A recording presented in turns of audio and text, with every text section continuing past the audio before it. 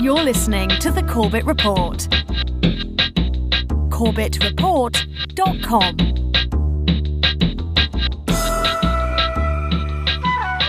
Welcome back, ladies and gentlemen. Welcome back to the Corbett Report podcast. I'm your host, James Corbett of CorbettReport.com, coming to you, as always, from the sunny climes of Western Japan, here on the 17th day of April 2020. Welcome to episode 376 of the Corbett Report podcast, Lies, Damned Lies, and Coronavirus Statistics. Yes, I am here today to inform you, in case you somehow managed to miss it, that the models, projections, guesstimates, case fatality rates, infection numbers, and various other statistics that have been thrown at the public in the past few months to justify the shutdown of the global economy, the implementation of a draconian police state, and the rewriting of all social norms and rules has been a bunch of manipulated, phony hooey. But don't take my word for it. Take the word of the credentialed, respected, university-affiliated, published, peer-reviewed, white lab coat-clad experts who are the only people we're allowed to trust on these matters. There is no evidence around that doing any of these antisocial separation or prohibition or whatever you call it has any effect on the epidemic. With one exception, it flattening the curve, what people try to do, is broadening it. And that means it takes more time.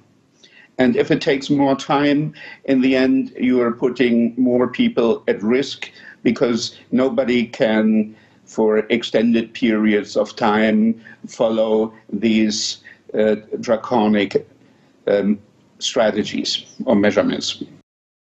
So while looking for a specific virus, for example, the coronavirus, you can examine the total population. What you will find is that presumably around 8 or 10% of the population will have some kind of virus that makes them sick.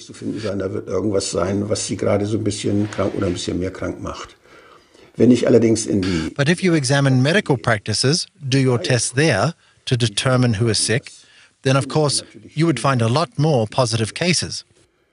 And if you examine hospitals and take samples there, then you would find even more corona-infected people.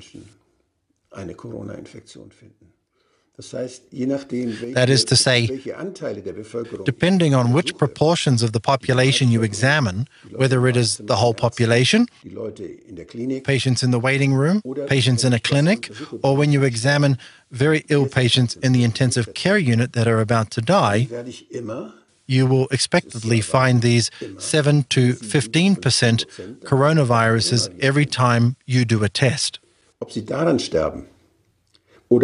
However, if they die of the coronavirus or of another virus while just having also corona, that can't be determined for sure. So when you look at the death rates in Italy, you want to know where the tests have been taken, where and how have these few available tests been used. If they were used in a hospital on serious or terminally ill cases, then obviously the corona death rates rise. But let's say that, and this is an entirely hypothetical scenario, that that new coronavirus was not detected. No one had noticed it, and no one had found that this is a new entity. And eventually, it killed 10,000 people in the U.S. based on this presentation that you have respiratory distress syndrome, acute respiratory distress syndrome. Most likely, you would have counted that within the bin of influenza-like illness, which, as I said, is killing already 30 to 60,000 people. 10,000 more or less would be very difficult to pick. It would be well within the range of statistical noise.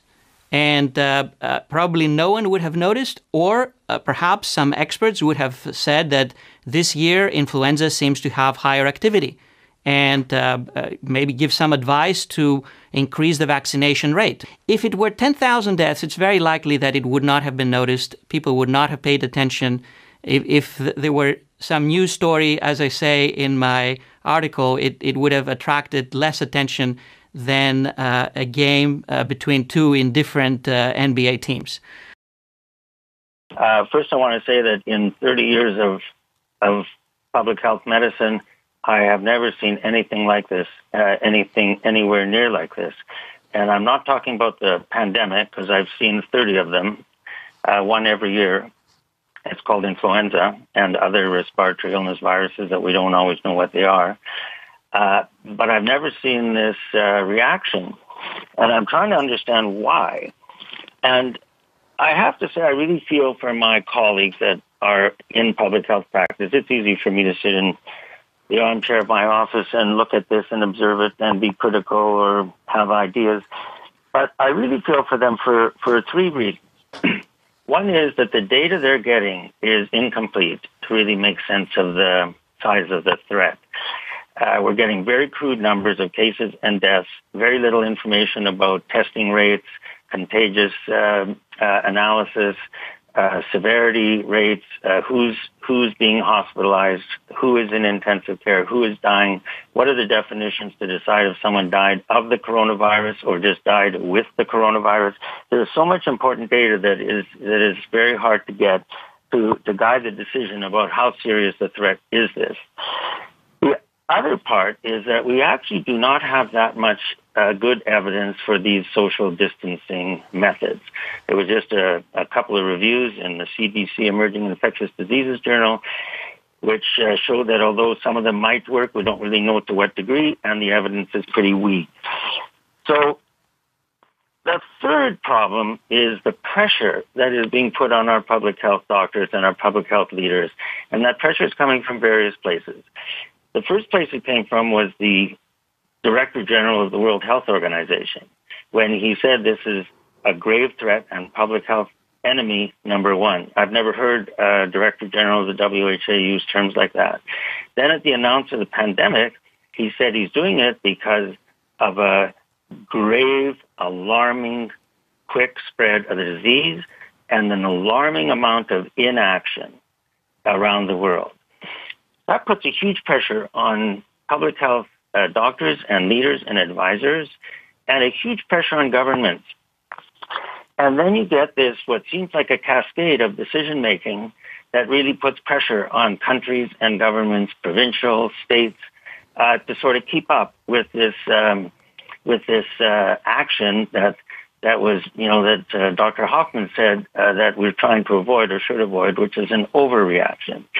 I don't know what's an appropriate reaction, but I do know that I'm having trouble figuring this out. Doctor, I want to read for our viewers what the CDC says in part about how to count COVID deaths relating to that last issue we just raised. In cases where a definite diagnosis of COVID cannot be made, but is suspected or likely, like the circumstances are compelling with a reasonable degree of certainty, it is acceptable to report COVID-19 on a death certificate as probable or presumed. So, doctor, what's the problem with that? Well, in short, it's ridiculous. I spent some time earlier today just going through the CDC's manual on how to complete death certificates and the parts that were specifically written for physicians. And in that manual, it talks of precision and specificity, and that's what we were trained with. The determination of the cause of death is a big deal. It has impact on estate planning. It has impact on future generations. And the idea that we're going to allow people to massage and sort of game the numbers is a real issue, because we're going to undermine the trust. And right now, as we see politicians doing things that aren't necessarily motivated on fact and science, the public's their trust in politicians is already wearing thin. Yes, we are constantly exhorted to listen to the experts and only trust the people who are the accredited scientists working in the field, unless they disagree with the alarmist narrative, in which case they must be ridden out of the history books, airbrushed out of the picture, Stalin, Soviet Russia style. And that is exactly what has happened with the dozens of scientists, prominent researchers in relevant fields, who are stepping up to contradict the alarmist narratives that are being put forth right now. And in order to understand that these are not fringe lunatic quacks, these are accredited, credentialed, awarded, respected experts in their field, and all of the other things that we are always told to bow down before, these are those types of people. And in order to document that, I will put on the record a couple of great articles from off-guardian.org that I hope everyone has in their info arsenal. One is called 12 Experts Questioning the Coronavirus Panic, and the follow-up is called 10 More Experts Criticizing the Coronavirus Panic. And this involves scientists and researchers like Dr. Sucharit Bhakdi, a specialist in microbiology who is a professor at the Johannes Gutenberg University in Mainz and head of the Institute for Medical Microbiology and Hygiene, one of the most cited research scientists in German history. You have Dr. Wolfgang Wodarg, German physician specializing in pulmonology, politician, and former chairman of the Parliamentary Assembly of the Council of Europe, and incidentally, the person I've cited on many occasions as one of the people blowing the whistle on the swine flu pandemic scam of 2009. Dr. Joel Kedner, professor of community health sciences and surgery at Manitoba University, former chief public health officer for the entire province of Manitoba. Dr. John Ioannidis, who my listeners will be familiar with from the Crisis of Science, professor of medicine, of health research and policy, and of biomedical data science at Stanford. You have Dr. Yoram Lass, an Israeli physician, politician, and former director general of the Israeli Health Ministry. Pietro Vernazza, Swiss physician specializing in infectious diseases at the Cantonal Hospital St. Gallen and professor of health policy. Frank Ulrich Montgomery, German radiologist, former president of the German Medical Association and deputy chairman of the World Medical Association. I could go on and on and on and on, as I'm sure you get the picture. There are dozens and dozens and dozens of very prominent people who are speaking out against the panic that is being fomented on the back of the dodgy numbers and questionable science that is this pandemic panic. And while we're throwing names and important perspectives into this mix, I will point people also to the excellent series of videos, Perspectives on the Pandemic, that is being produced by Journeyman Pictures right now, featuring Dr. John Ioannidis, Knut Witkowski, and most recently Dr. David L. Katz, talking about different ways that the mainstream science that has been pushed, at any rate, on the back of this panic is demonstrably wrong, and demonstrably dangerously wrong. This isn't just a academic question of, well, how many zeros should we add to the total estimate of number of deaths? No, this is about what we should do in the event of this spreading panic. What needs to be done, and what will these mitigation efforts, what kind of efforts can we do, and what will be the result of them? Entire decisions that the entire world economy at this point is based on are resting on these dodgy numbers. So in order to underline that point, let's turn to one of the most important papers in this regard during this entire crisis. It came out on the 16th of March 2020 under the title, Impact of Non-Pharmaceutical Interventions to Reduce COVID-19 Mortality and Healthcare Demand. It was written by a team of researchers at the Imperial College COVID-19 response team led by Neil M. Ferguson, and it has in the summary, it starts with some blather about the H1N1 influenza pandemic of 1918 and goes on to talk about two fundamental strategies are possible into how to react to the COVID-19 crisis. A, mitigation, which focuses on slowing, but not necessarily stopping epidemic spread, reducing peak healthcare demand while protecting those most at risk of severe disease from infection. And B, suppression, which aims to reverse epidemic growth, reducing case numbers to low levels, and maintaining that situation indefinitely. Each policy has major challenges. We find that optimal mitigation policies, combining home isolation of suspect cases, home quarantine of those living in the same household as suspect cases, and social distancing of the elderly and others at most risk of severe disease, might reduce peak healthcare demand by 2/3 and deaths by half. However, the resulting mitigated epidemic would still likely result in hundreds of thousands of deaths and health systems, most notably intensive care units, being overwhelmed many times over.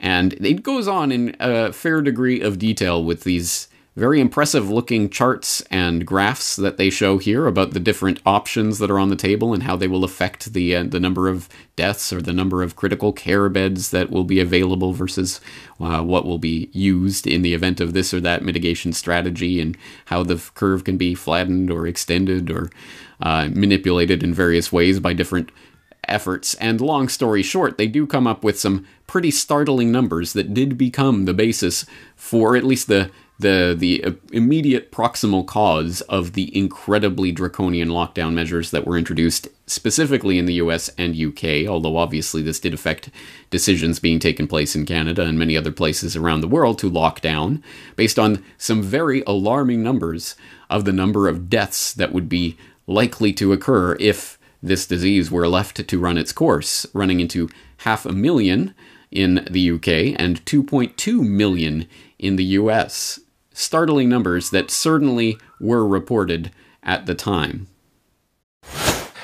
Thomas, you've had a briefing with some fairly sobering thoughts behind it. Yes, indeed. I've got a document here which underpins the government's science, the science behind its strategy, and it really does make some really sobering reading, actually, Colin. This is from the Imperial College COVID-19 response team.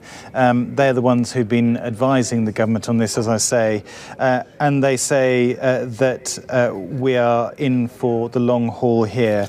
They're talking about how they have changed their minds in the last few days based on what is happening in Italy. They also say demand here early in the outbreak is proving to be twice as high on hospitals than they had been anticipating, with a high number of patients being admitted to intensive care and a high proportion of those dying. So they have redone the maths. They are looking again at what is likely to happen here in the UK. And I have to tell you, Colin, that they are talking about, even with the kind of measures that we're hearing about today, that they're predicting that they might reduce the peak critical care demand by 2/3 and half the number of deaths.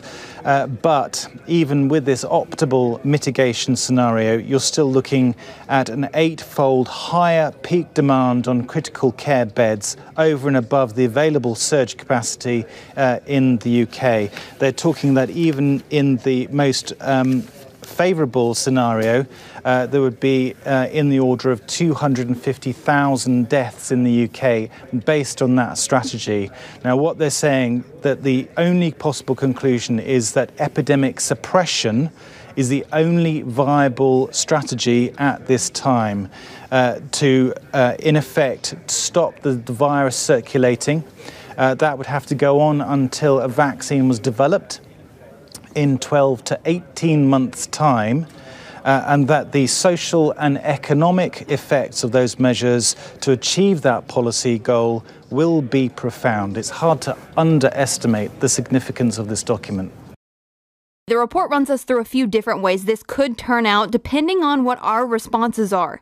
If we don't do anything to control this virus, over 80% of people in the U.S. would be infected over the course of the epidemic, with 2.2 million deaths from COVID-19. That 2.2 million deaths also doesn't account for the potential negative effects of health systems being overwhelmed. Think of the number, potentially 2.2 million people if we did nothing. If we didn't do the distancing, if we didn't do all of the things that we're doing. And when you hear those numbers, you start to realize that with the kind of work we went through last week with the $2.2 trillion, it no longer sounds like a lot, right? Wait, whoa. Oh, sorry. Did we say 2.2 million deaths in the US and 500,000 in the UK? What I actually meant to say was under 20,000. Yes, of course, those numbers have been walked back, but there are any number of explainers out there on the internet that will inform you that no, these numbers haven't been fundamentally changed. It wasn't that the model was completely and utterly off. No, you see, what he was saying, what Neil Ferguson and his comrades there at the Imperial College were saying, is that if no distancing measures, no lockdown took place, then there would be widespread, unbelievable, monumental death, the likes of which we haven't seen in X number of years. But since that took place, that's why it will be under. The problem with that theory is that in the paper itself, they very explicitly and clearly highlight the 2.2 million deaths, the 500,000 deaths figures. But any sort of, well, if we took these measures, it would be under 20,000 is very much, you have to scry the tea leaves to figure it out. But don't worry, Neil Ferguson, of course, knew that weasel was embedded in the report itself, which is why he came out on Twitter to clarify. He said, "I think it would be helpful if I cleared up some confusion that has emerged in recent days. Some have interpreted my evidence to a UK parliamentary committee," where he said deaths could be kept under 20,000 now from 500,000 a month ago, as indicating we have substantially revised our assessments of the potential mortality impact of COVID-19. This is not the case. Indeed, if anything, our latest estimates suggest that the virus is slightly more transmissible than we previously thought. Our lethality estimates remain unchanged. My evidence to Parliament referred to the deaths we assess might occur in the UK in the presence of the very intensive social distancing and other public health interventions now in place. Without those controls, our assessment remains that the UK would see the scale of deaths reported in our study, namely up to approximately 500,000. Interpretation, well, we said 500,000 deaths in the UK because there was nothing in place at the time. That was put in place. Now it will be under 20,000. So what exactly are we testing this against? What is the reality against which this is being tested? Which is to say, like all models, none. It is garbage in, garbage out. And because, don't worry, it's actually better than we thought, because our alarmist numbers scared governments into enacting policies that now are exactly what we wanted, and now there will be less deaths. So don't you guys worry too much about it. And I find it particularly instructive. There was an interesting exchange on that Twitter thread underneath Ferguson's comments where Shyam Iyengar writes, "Thanks. The 500K figure had spooked quite a lot, though I do think the paper clearly specified the rationale behind the thinking, lack of controls. Hope we do not reach the 20K figure, though. Prayers and best wishes to all." To which Mike Bennett responds, "We sort of needed spooking," which is a particularly interesting comment in the light of this, because it certainly does raise the possibility. Lead with headline numbers about millions dying on the streets and bodies piling up, and get people's attention in order to get the policies that you want in place, and then later to say, well, you put those policies in place, so it has saved you. The magic of the lockdown has saved you from these bodies piling up. It's almost like that's a strategy that could be employed, i.e. you could release alarming statistics and models in order to scare people. But who is suggesting that that is what's really taking place here? I'm Bonnie Allen in Regina, and here in Saskatchewan, 3 people have died from the virus so far. And at the moment, fortunately, just 1 person is in intensive care. The province is still calculating what to expect, so for now, all we can go on is an internal report from 2 weeks ago. It predicted a worst-case scenario of hundreds of people in the ICU at one time, and as many as 15,000 people in Saskatchewan dying. But that prediction was made before most restrictions came into effect. Kelly, what do you think the strategy was behind releasing these projections? Well, I think there were 2 objectives. I think the first was, frankly, to scare people. What? Politicians cynically latching on to hyped up scientific models in order to scare the public into accepting things that they otherwise wouldn't? Surely not. Yes, surely so. It does happen, and it's going to continue to happen as long as people continue to fall for the same lies over and over. Don't worry, the magicians at these institutes, these scientists floating on clouds, who would never have any sort of political motive for anything, and certainly haven't received $79 million of funding from the Bill and Melinda Gates Foundation this year alone, as Imperial College has, would never have any reason for skewing any of their results or making anything seem hyperbolic or alarmist in order to scare people into accepting various policies. No, never. Except for all the times where we have seen that demonstrably happening in the past. And this is not a trivial matter. Of course, we see similar things taking place in the US, where previously we have heard estimates of up to 200,000 Americans dying from people like Anthony Fauci. That's much lower than the 2.2 million that we were being told just a month ago, but it has been revised downwards from 2.2 million to 200,000, 100,000, 81,000. Now, of course, that has been revised downwards again. Now the Institute for Health Metrics and Evaluation at the University of Washington is now estimating a peak of 60,000 deaths by COVID-19 by August of this year. So that continues to get ratcheted downwards, and no doubt once again the politicians will be able to pat themselves on the back to say, see, we saved you. There would have been millions dead. Now there are only tens of thousands, and we did it. So garbage in, garbage out. But once again, please don't take my word on that aspect of these models. Take, Anthony Fauci's. I'd like to start with the question of these models, which are now getting a lot of pushback in terms of their reliability when the numbers have swung, 33% in just a couple of days. What do you say to Andy McCarthy, who wrote that piece? Well, I mean, there's a certain validity to it. I have been and still am and will always be somewhat reserved and skeptical about models, because models are only as good as the assumptions that you put into the model. And those assumptions that start off when you don't have very much data at all, or the data that you have is uncertain, that you put these assumptions in and you get these wide ranges of calculations of what might happen, 100,000 to 240,000 deaths. But then as you start to accumulate data that's real data, are likely being influenced heavily by the mitigation programs that you put in, the physical separations, that when real data comes in, then data, in my mind, always trumps any model. And you have to modify the model and the assumptions as you get data in. So I have no problem with people who are critical of modeling, because modeling is inherently an imperfect science. So I don't really have any quibbling with that. And you just got to make sure as you collect real data, you rely more on the data than you do on a model.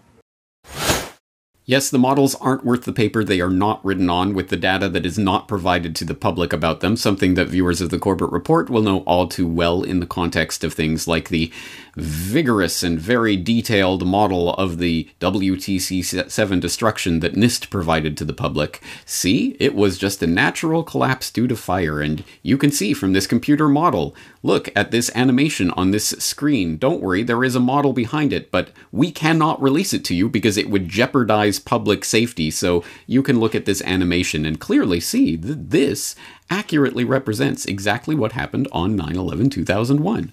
And just as in that case, now we have these death estimate models. Millions will die unless you do what we want, and then you do what we want. There, you see, we saved you. We saved you from the millions that were going to die in these models that we now admit are flawed.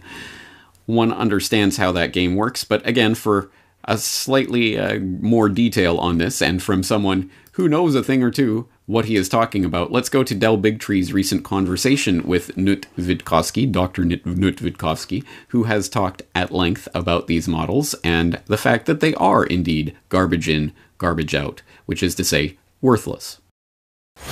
At what point did you break away from believing in the imperial model? How early on did you start suspecting it was wrong?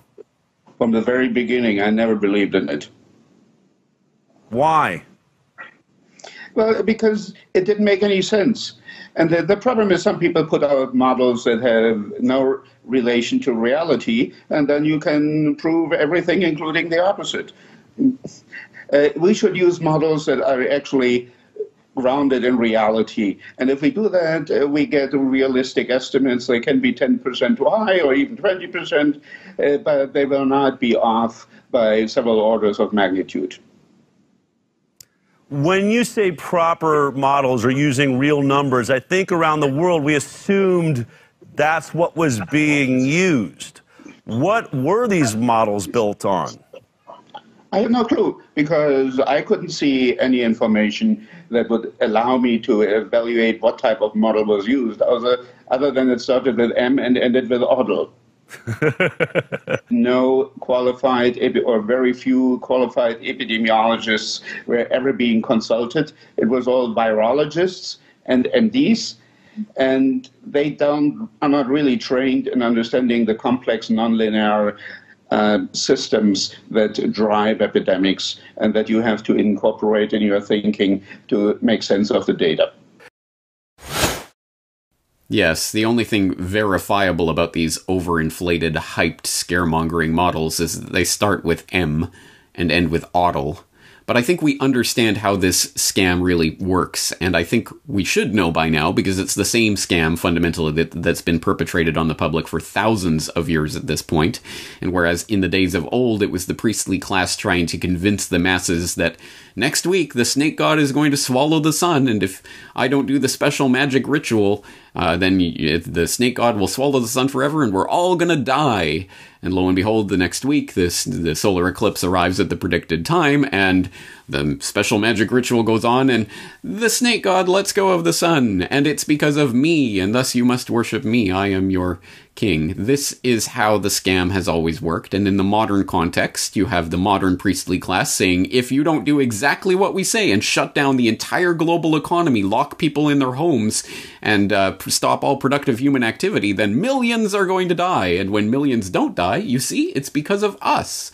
Of course, this is inherently unfalsifiable and therefore unscientific, but this is the way the scam works, and it has that scientific gloss. Does it not? So it certainly sounds good until actual scientists come in and say this is based on nothing. Garbage in, garbage out, which, even as I point out, even Anthony Fauci comes along and says, well, yes, I agree. These models are only as good as the data we have to go into it, and we didn't have much data to go into it.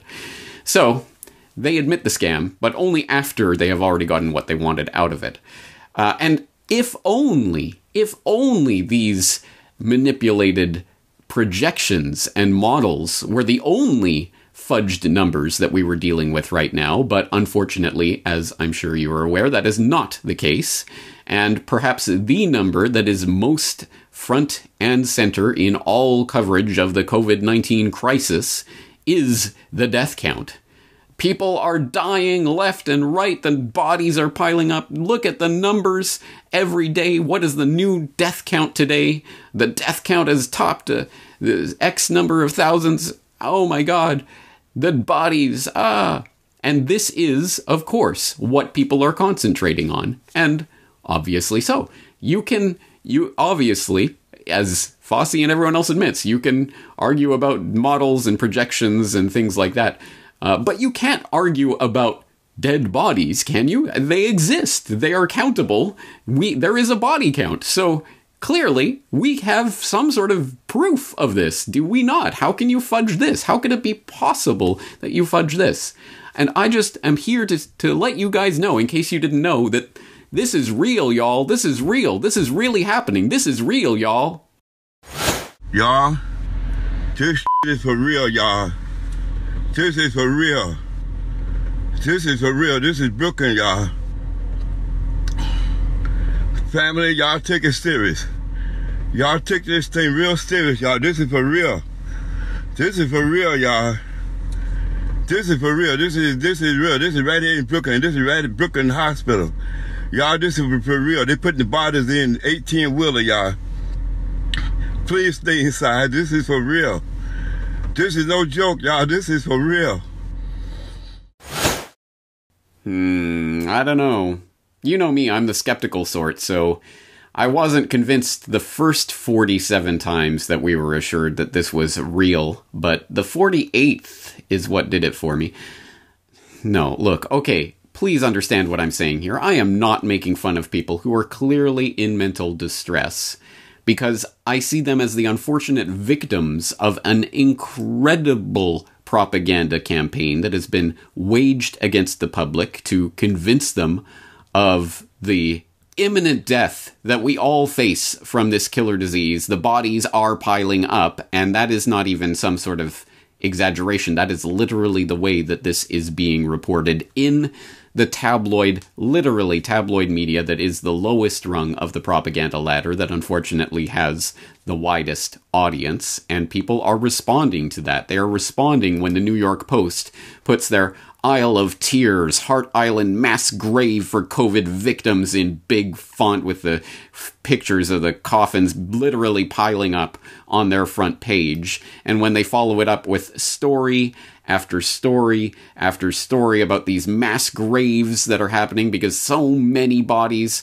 are piling up. New York City may temporarily bury coronavirus victims on Hart Island, we're told, and then the next day drone video may show inmates burying coffins on New York City's infamous Hart Island, and de Blasio admits coronavirus victims have been buried on Hart Island, tell us the hard-hitting news reporters from the New York Post, without any context of Hart Island or the practice of burial on Hart Island, to lead those who at the very least do not actually read into the story, the people who glance over the headlines, to believe that something incredible and unprecedented is taking place. And you can get that from literally all of the tabloid media, Daily Mail of course being another prime example, with a typically Daily Mail-esque headline: workers in full hazmat suits bury rows of coffins in Hart Island mass graves as New York City officials confirm coronavirus victims will be buried there if their bodies aren't claimed within 2 weeks after death toll rises to 4,778. Say that 3 times fast. But yes, these are the types of hysterical, hyperventilating reports that people are getting, completely contextless, without the actual reporting to let you know that, no, this is not some unprecedented new thing that's taking place only because of the mass amounts of people who are dropping like flies from COVID-19. You can garner that from, obviously, different sources. For example, Reason.com had this article up on April 10th, the same day that de Blasio admitted that coronavirus victims have been buried on Hart Island. I can't believe it. Mass graves in the United States. I never thought we would have seen it. But Reason.com had this article up: no, New York City is not running out of burial space due to COVID-19, in which Elizabeth Nolan Brown writes, century-and-a-half-old Bronx burial site sparks panic on social media. The COVID-19 death toll in New York City right now is chilling, more than 4,400 at last count. So are images of coffins being buried in mass graves. It's hard to see things like that and not feel the weight of those numbers all the more viscerally, which makes it all the more imperative to contextualize and not sensationalize those images. Unfortunately, a lot of professional media has been erring on the side of, look at what America has come to. There are so many dead bodies, they have to start hiring people to dig mass graves. The site cemetery on Hart Island is indeed tragic. It has been for the past 151 years. Since 1869, prison labor has been used to bury unclaimed and unidentified New Yorkers in mass graves of 150 adults or 1,000 infants, states the Hart Island Project website. Families of those buried there were only allowed to start visiting in 2014. Since 1980, 68,955 people have been buried in mass graves on Hart Island, notes the project, which is dedicated to telling stories of those laid to rest there. That's around 1,724 people per year, 33 per week, or a little under 5 per day for the past 40 years. New York City Department of Corrections spokesman Jason Kirsten puts the average a little lower, telling Reuters that prison laborers bury around 25 bodies on Hart Island each week. Kirsten now estimates that there are upwards of 100 coffins per week being buried there, so yes, there appears to be a recent spike in burials in these mass graves, but that's not because there are so many dead that the city has run out of burial space elsewhere. It's because more people are dying right now, and that includes people who don't have anyone to claim their bodies. End quote. Well, that puts a little bit more context into this. This is not a new practice. This is a 151-year-old practice that the media is just starting to put on their front page and sensationalize. But even Elizabeth Nolan Brown gets it slightly wrong here. It's not simply because there are so many bodies that they now have more bodies to bury, more unclaimed bodies to bury. It is also because, as is reported way down at the bottom of some of these New York Post articles, no, the New York Medical Examiner's Office has changed their criteria for what counts as an unclaimed body. It used to be 30 days. They would hold a body for 30 days. Now they are holding them for 15 days. So there is less of a window for bodies to be claimed, which undoubtedly contributes some to the increase in bodies. That's not to say that people are not dying, that there is no death, but it is to say that even that statistic of how many bodies are being buried on Hart Island is itself a product of a chain of decisions that have been made as this crisis is ongoing. Things are changing, and the stats, the way that these numbers are being manipulated actually changes the outcome of how many bodies get sent to Hart Island, amongst other things. And it's important to understand, as something that many of the dissenting scientific voices are pointing out right now, so many of the different statistics and measurements and ways that we could theoretically get a handle on what actually is happening through numbers are not reliable, because the criteria are being changed in the middle of this crisis. So that we can't compare apples to apples with any of these numbers on so many different levels, one great example of which is the simplest of all the questions. There is a body count. This is not some theoretical pie-in-the-sky thing. People have died from a disease. How many people? This should not be a difficult thing to determine, but it is, because of course that stat continues to change, or the metric by which that stat is calculated continues to change, because it is a calculation. It is an estimation. It is something that is written down on a death certificate by a doctor working on certain guidelines. So here's a prime example of that. You may have seen this very scaremongering headline in recent days. This one, let's take it from The Guardian. It was in the New York Post and elsewhere, but on The Guardian has New York City coronavirus death toll jumps past 10,000 in revised count. Revised count? What does that mean? So as this story goes on to say, New York City has revised its COVID-19 death toll sharply upwards to more than 10,000 people, hitting an important psychological milestone. We're in the 5 digits now, people. And it happened overnight, just like that, because they changed the criteria. With the city now firmly established as being at the heart of the global coronavirus crisis, and it jumped into that top position because of this change. The soaring death toll has been fueled by the adding of 3,778 people who were not tested for COVID-19, but are presumed to have died from it. All right, well, there you go. So this is the criteria that we're using. Well, they probably had it, so let's just add them. And now it's 10,000. Well, there you go. So as you can see, we cannot take these numbers at face value. They are judgment calls, and you might agree with the judgment that's being made, but the underlying point is that the numbers are clearly a political product. They are the result of guidelines that are being issued and judgment calls that are being made by not even political figures. We're talking about appointees who were not elected by anyone. And in this case, quite specifically, of course, in the U.S. context, we're talking about the CDC, and that's the example we can turn to. We already heard earlier in this program about Dr. Scott Jensen talking about the ways that the CDC has changed their death coding guidelines for COVID-19, and how he, as a practicing doctor, finds that absolutely incredible. And he talks about that, so I will throw you back to that interview. I suggest you check it out in its entirety for more of that context. But let's look at that in some more detail. Let's take it from the CDC itself, which on March 24th, 2020, issued COVID-19 Alert Number 2, new ICD code introduced for COVID-19 deaths, introducing U07.1 as a new ICD code, basically a code for death certificates, to code for a COVID-19 death. And if you read through this document, it says, will COVID-19 be the underlying cause? And it says the underlying cause depends upon what and where conditions are reported on the death certificate. However, the rules for coding and selection of the underlying cause of death are expected to result in COVID-19 being the underlying cause more often than not. So they admit they are changing the guidelines specifically to make COVID-19 more likely to be classified as the underlying cause of death. And in a later section, it says, what happens if the terms reported on the death certificate indicate uncertainty?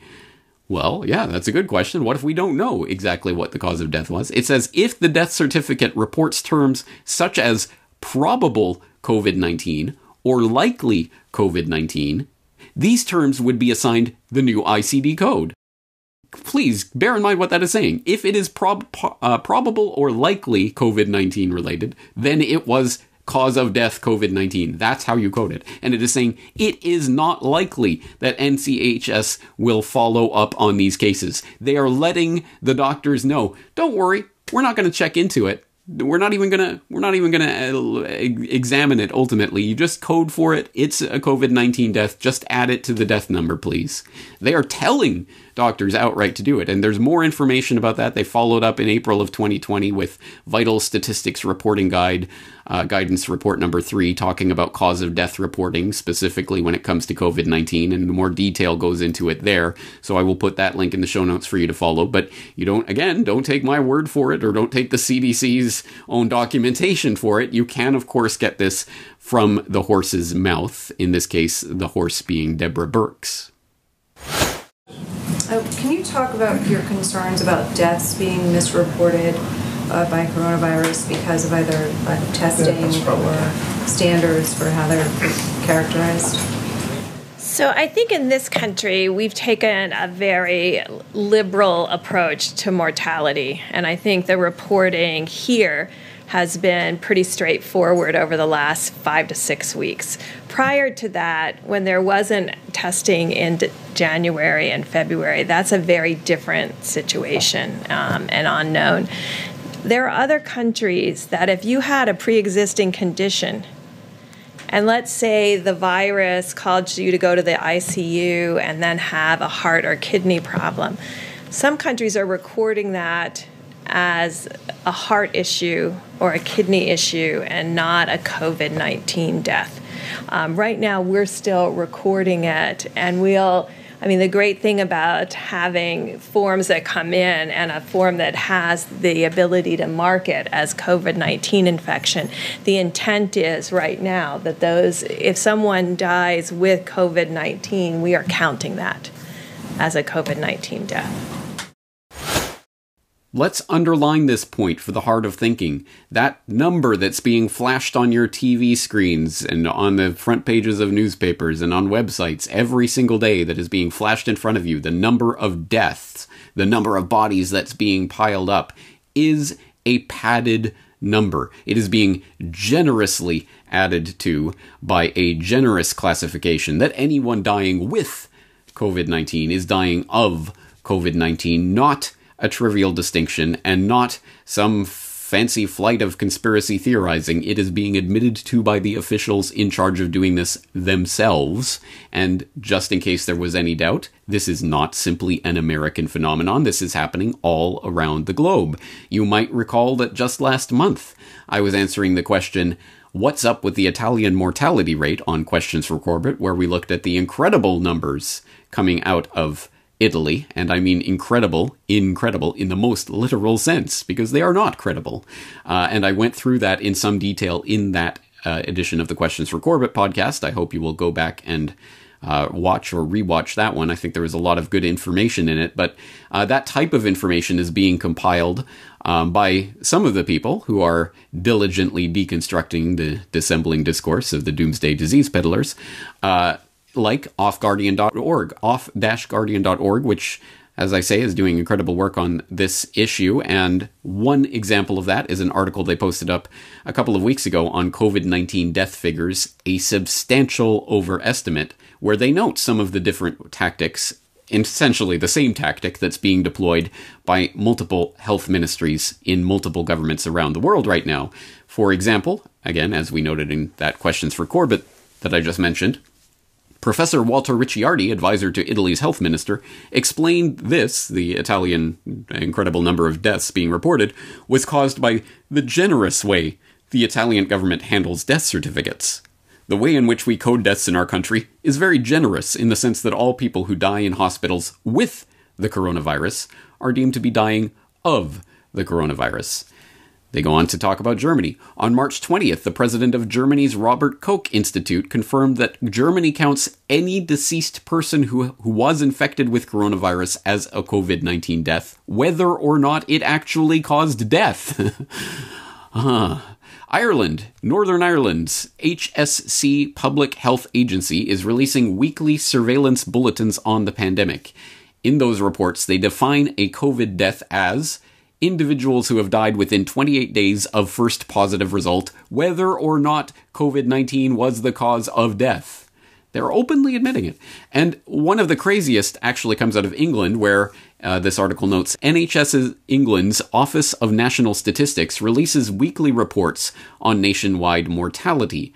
Its latest report, at the time of this article, week 12, March 14th to 20th, was released on March 31st and made special mention of COVID-19, explaining they were going to change the way they report the numbers in future. The ONS system is predicated on the registration of deaths, meaning they count not the number of people who die every week, but the number of deaths registered per week. This, naturally, leads to slight delays in the recording of numbers, as the registration process can take a few days. However, with coronavirus deaths, since it's a national emergency, they are now including provisional figures, which will be included in the dataset in subsequent weeks. This leaves them wide open to, either accidentally or deliberately, reporting the same deaths twice, once provisionally and then once officially a week later. Just lunacy on top of lunacy piling up, as always, in the name of this crisis. It's a national emergency. We have to change the game as it's being played in the middle of the game so that we can change the score on the scoreboard. And that score, of course, is the number of dead bodies. It is a morbid and disgusting practice that is being played right now. It is unfortunately a sport that is being played by these health ministries to see what kind of tally they can get on their scoreboard. It is a macabre game, to be sure, and it is taking place to scare the public, to alarm the public, and also, of course, there is the monetary incentives that come along with this, as Dr. Scott Jensen points out in that interview I referred to earlier. The medical system, actually, the doctors benefit from having patients dying of COVID-19 and being put on ventilators. They literally profit from it. But, of course, we're not supposed to look at the dollar incentive of these saintly priests in the white lab coats.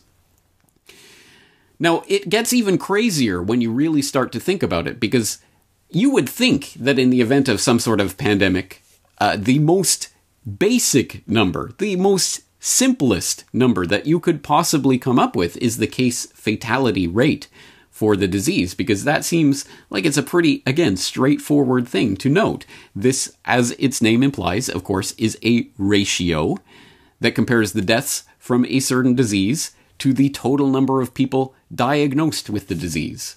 So we've already seen that the numerator on that ratio, the deaths from a certain disease, can and is manipulated. Well, the denominator, surely at least we have that, right? The number of people diagnosed with the disease. I mean, that's just, again, this is just binary. Either they have it or they don't. They were diagnosed or they weren't. This is pretty straightforward. How can you even fudge a number like that? Well, just ask someone like Wolfgang Wodarg, who we did hear from at the beginning of this episode. And again, the links to all of this are in the show notes, so please do make use of that resource. But let's take this from a different source, this time Kevin Ryan over at his blog on digwithin.net, where he had a recent post called, "Has COVID-19 testing made the problem worse?" And that article starts by noting concerns about the virus SARS-CoV-2 that causes the disease called COVID-19 have centered around reported mortality rates. However, errors in reporting those rates have led to confusion regarding the true health impacts. Because estimated rates are dependent on the test used to identify infected patients, understanding that test and its history could lead to much-needed clarity. Errors in reported mortality rates have come from mistakes in calculation. An example has been equating the measured case fatality rate, deaths divided by patients actively infected, with the actual mortality rate, deaths divided by patients who were ever infected. The latter number is unknown and will not be known until antibody titers can be performed to see who has previously been infected. But that actual mortality rate is expected to be much lower, perhaps around 0.3%, as estimated by an epidemiologist from Stanford University, in that case referring to Dr. John Ioannidis. Another common error has been attributing the deaths of all infected people to COVID-19, regardless of other pre-existing illnesses. This error has been magnified by governments mandating that all deaths of presumptive patients be listed as deaths from COVID-19, even if the patient was never tested for SARS-CoV-2 at all. the mortality rate errors would be further worsened if there were errors in testing for the presence of the virus. What is becoming increasingly clear is that there have been serious questions regarding the reliability of that testing. The test in question uses a technique called reverse transcriptase quantitative polymerase chain reaction, RT-qPCR, to identify the presence of RNA from SARS-CoV-2. Testing follows different protocols in different countries, and the first problem was seen in China, the reported origin of the virus. And as that article goes on, Kevin Ryan points out the Chinese mystery of a peer-reviewed, published article in the Chinese Journal of Epidemiology that was published on March 5th, 2020, that concluded that nearly half or even more of patients that were testing positive for SARS-CoV-2 in the Chinese tests that they were using did not actually have the virus. In other words, half of the results were false positives.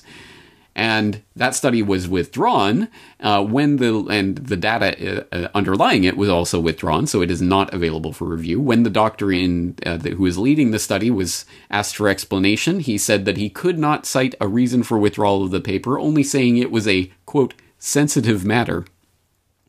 And the mystery deepens from there. But yes, I mean, there have been indications that the Chinese test was giving as much as half false positive results. And then Kevin Ryan goes on to break down the WHO guidance and testing, and then the US test, which was developed separately. So there's a lot of information in there. A lot of other sources have been talking about the problems involved in this testing. But anyway, the point, I hope, stands that, yes, even the denominator in that case fatality rate cannot be taken at face value. So even some of the most basic information that we would need in order to get a handle on the real scale of what is happening here cannot be taken at face value. I mean, even the people who are involved in creating the rules and guidelines would admit that this is a judgment call. And even if you believed they were doing it all for the best purposes, they can still get it wrong, and it still changes the game in the middle of the game, so that we cannot compare apples to apples, and we can see gigantic spikes in infections or in number of dead on any given day because of changes that take place in the way that these things are being calculated. And I could go on and on and on and on about the statistics and the tests and the various ways that the numbers that they are using to scare you with can and are being fudged, manipulated, cooked, and otherwise hyped. But I hope, at the very least, I've given enough information that you can follow the various things that I've talked about. Again, all of the sources are in the show notes in case you need to refer back to them.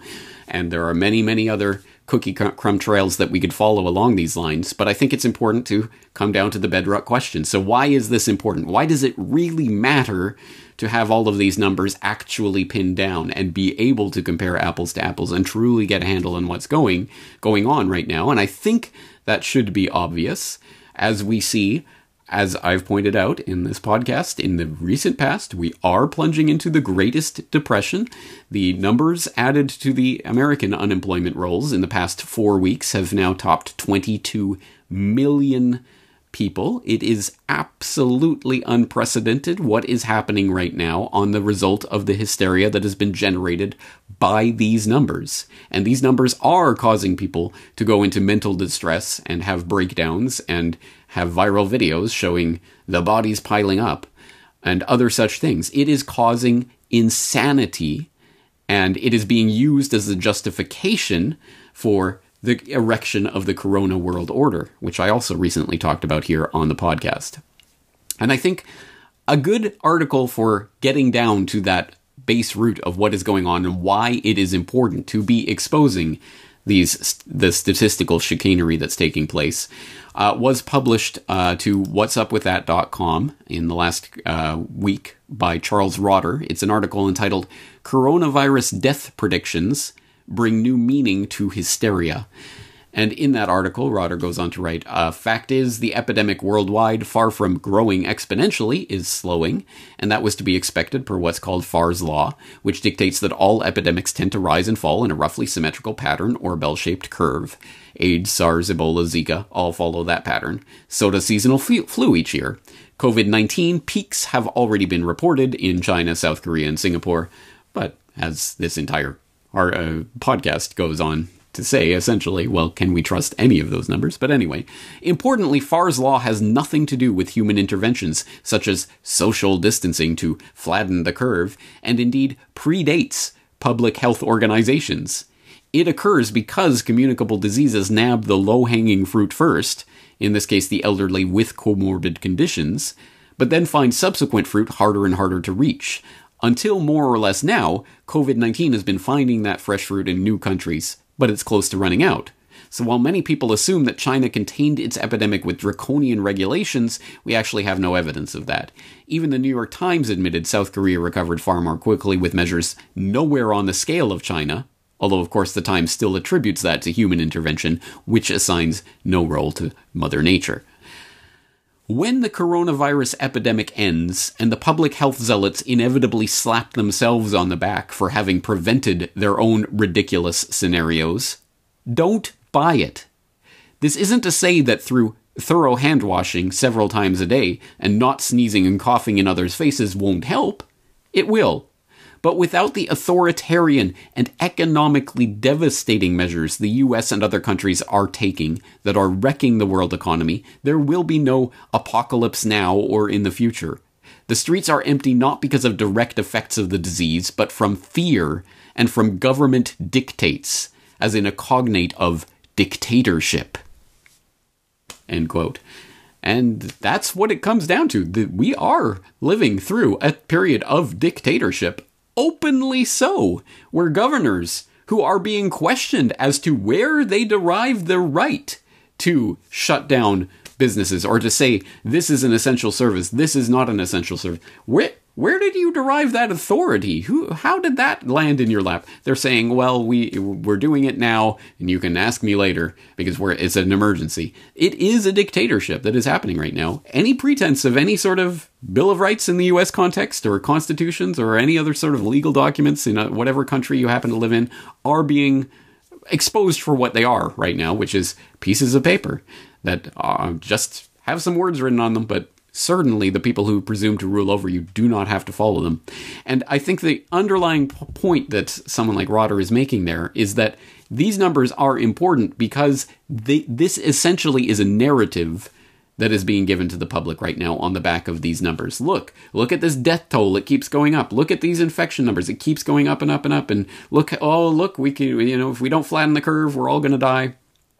And because of this statistical chicanery and these projections and models and all of the other tricks and tactics that I'm exposing here and many, many more that we don't have time to go into, they are creating the narrative that they want. So what we're going to need to do is to lock everybody in their homes, and you will not get out until you have a vaccine or can be proven to have some sort of immunity, and you will be followed and tracked and surveilled for the rest of your life, and we will have to come in and make sure that you have the social credit score with the QR codes and the UBI and everything else that goes along with the Corona World Order in order to save you from the snake god. I mean, from COVID-19.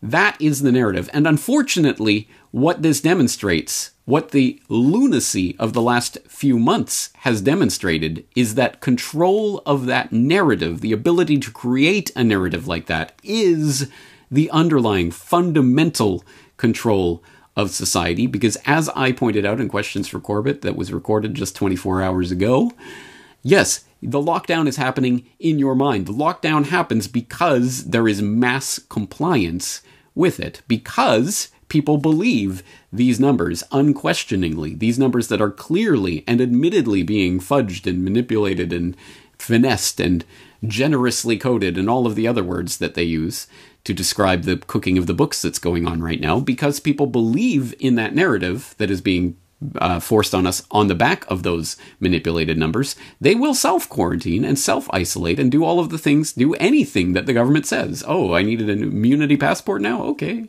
I need we need to get special QR code apps and that'll trace us and give us green or red scores. Oh, okay, all right. Well, I guess that's going to happen now. Oh, mandatory vaccinations? Well, look how many people are dying. I guess we have to do this. So you understand, I think, why it is so important. This is not an academic exercise to question the numbers that are being put forward here.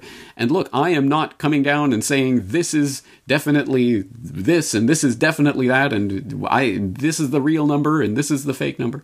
No, I'm saying there is so much confusion being sown right now that of course we do not have a handle on all of these numbers and what they really mean, but that is the point. And the point, again, is that if they can create a narrative, then that is a switch that has been put in place, and they will flip that switch whenever they need to in order to enact whatever political policies that they want, as long as we go along with the narrative, as long as we've demonstrated that we will respond when they flip that switch. They will flip that switch again. Do you think they will not? And it very well could precipitate in a situation where, oh, you crazy conspiracy theorists, you want this lockdown to end? Okay. Lockdown over, everybody out. Okay, everybody enjoyed the sunshine for a month or two, and then, second wave, you crazy conspiracy theorists. See it spreading again. Look at the numbers. Look at the numbers. They're going up again. Look at these mass graves that have been there for 151 years. Look, see what you did, you crazy conspiracy. So if they can control that narrative, then they can control what happens as a result of this. They can create a new second wave, again, out of whole cloth if need be. There are many scenarios that I think we can all imagine playing out as a result of this, but it all comes back down to controlling the narrative by controlling the statistical narrative. I mean, the numbers don't lie is the old adage, isn't it? When, in fact, as we know, there are lies, damned lies, and statistics. So, the underlying point of today's podcast, in case you did not get it, is that no, you should not trust these numbers that are being thrown around at face value. Know that even such a number as the death count, which you would think is a simple question of adding up the number of bodies piled in a room or something, is not that simple. It is a political calculation. It is a judgment that is being made right now, and it can be manipulated to pad those numbers. Please keep this in mind, and please share these facts with other people who are literally melting down and losing their minds over the hysteria that is being generated right now on the back of these lies. Once again, I would like to remind you that all of the things that I'm talking about, all of the articles and videos, are linked up in the show notes. Please go back to the original sources of this. Please go and study what these different experts are saying on both sides of the issue and come to your own conclusions. But I think it is vitally important that we have this conversation right now, because the narrative switch can be flipped on or off if we don't question it. That's going to do it for this week. I am James Corbett of CorbettReport.com, thanking you for joining me for another edition of the Corbett Report podcast. I'll be back with more information on CorbettReport.com on a daily basis. I hope you'll be there to join me. The Corbett Report is brought to you by the Corbett Report subscriber, a weekly newsletter featuring James Corbett's International Forecaster editorial, recommended reading and viewing, discounts on Corbett Report DVDs, and once a month, a subscriber-only video. Sign up today to start receiving your copy at CorbettReport.com/support.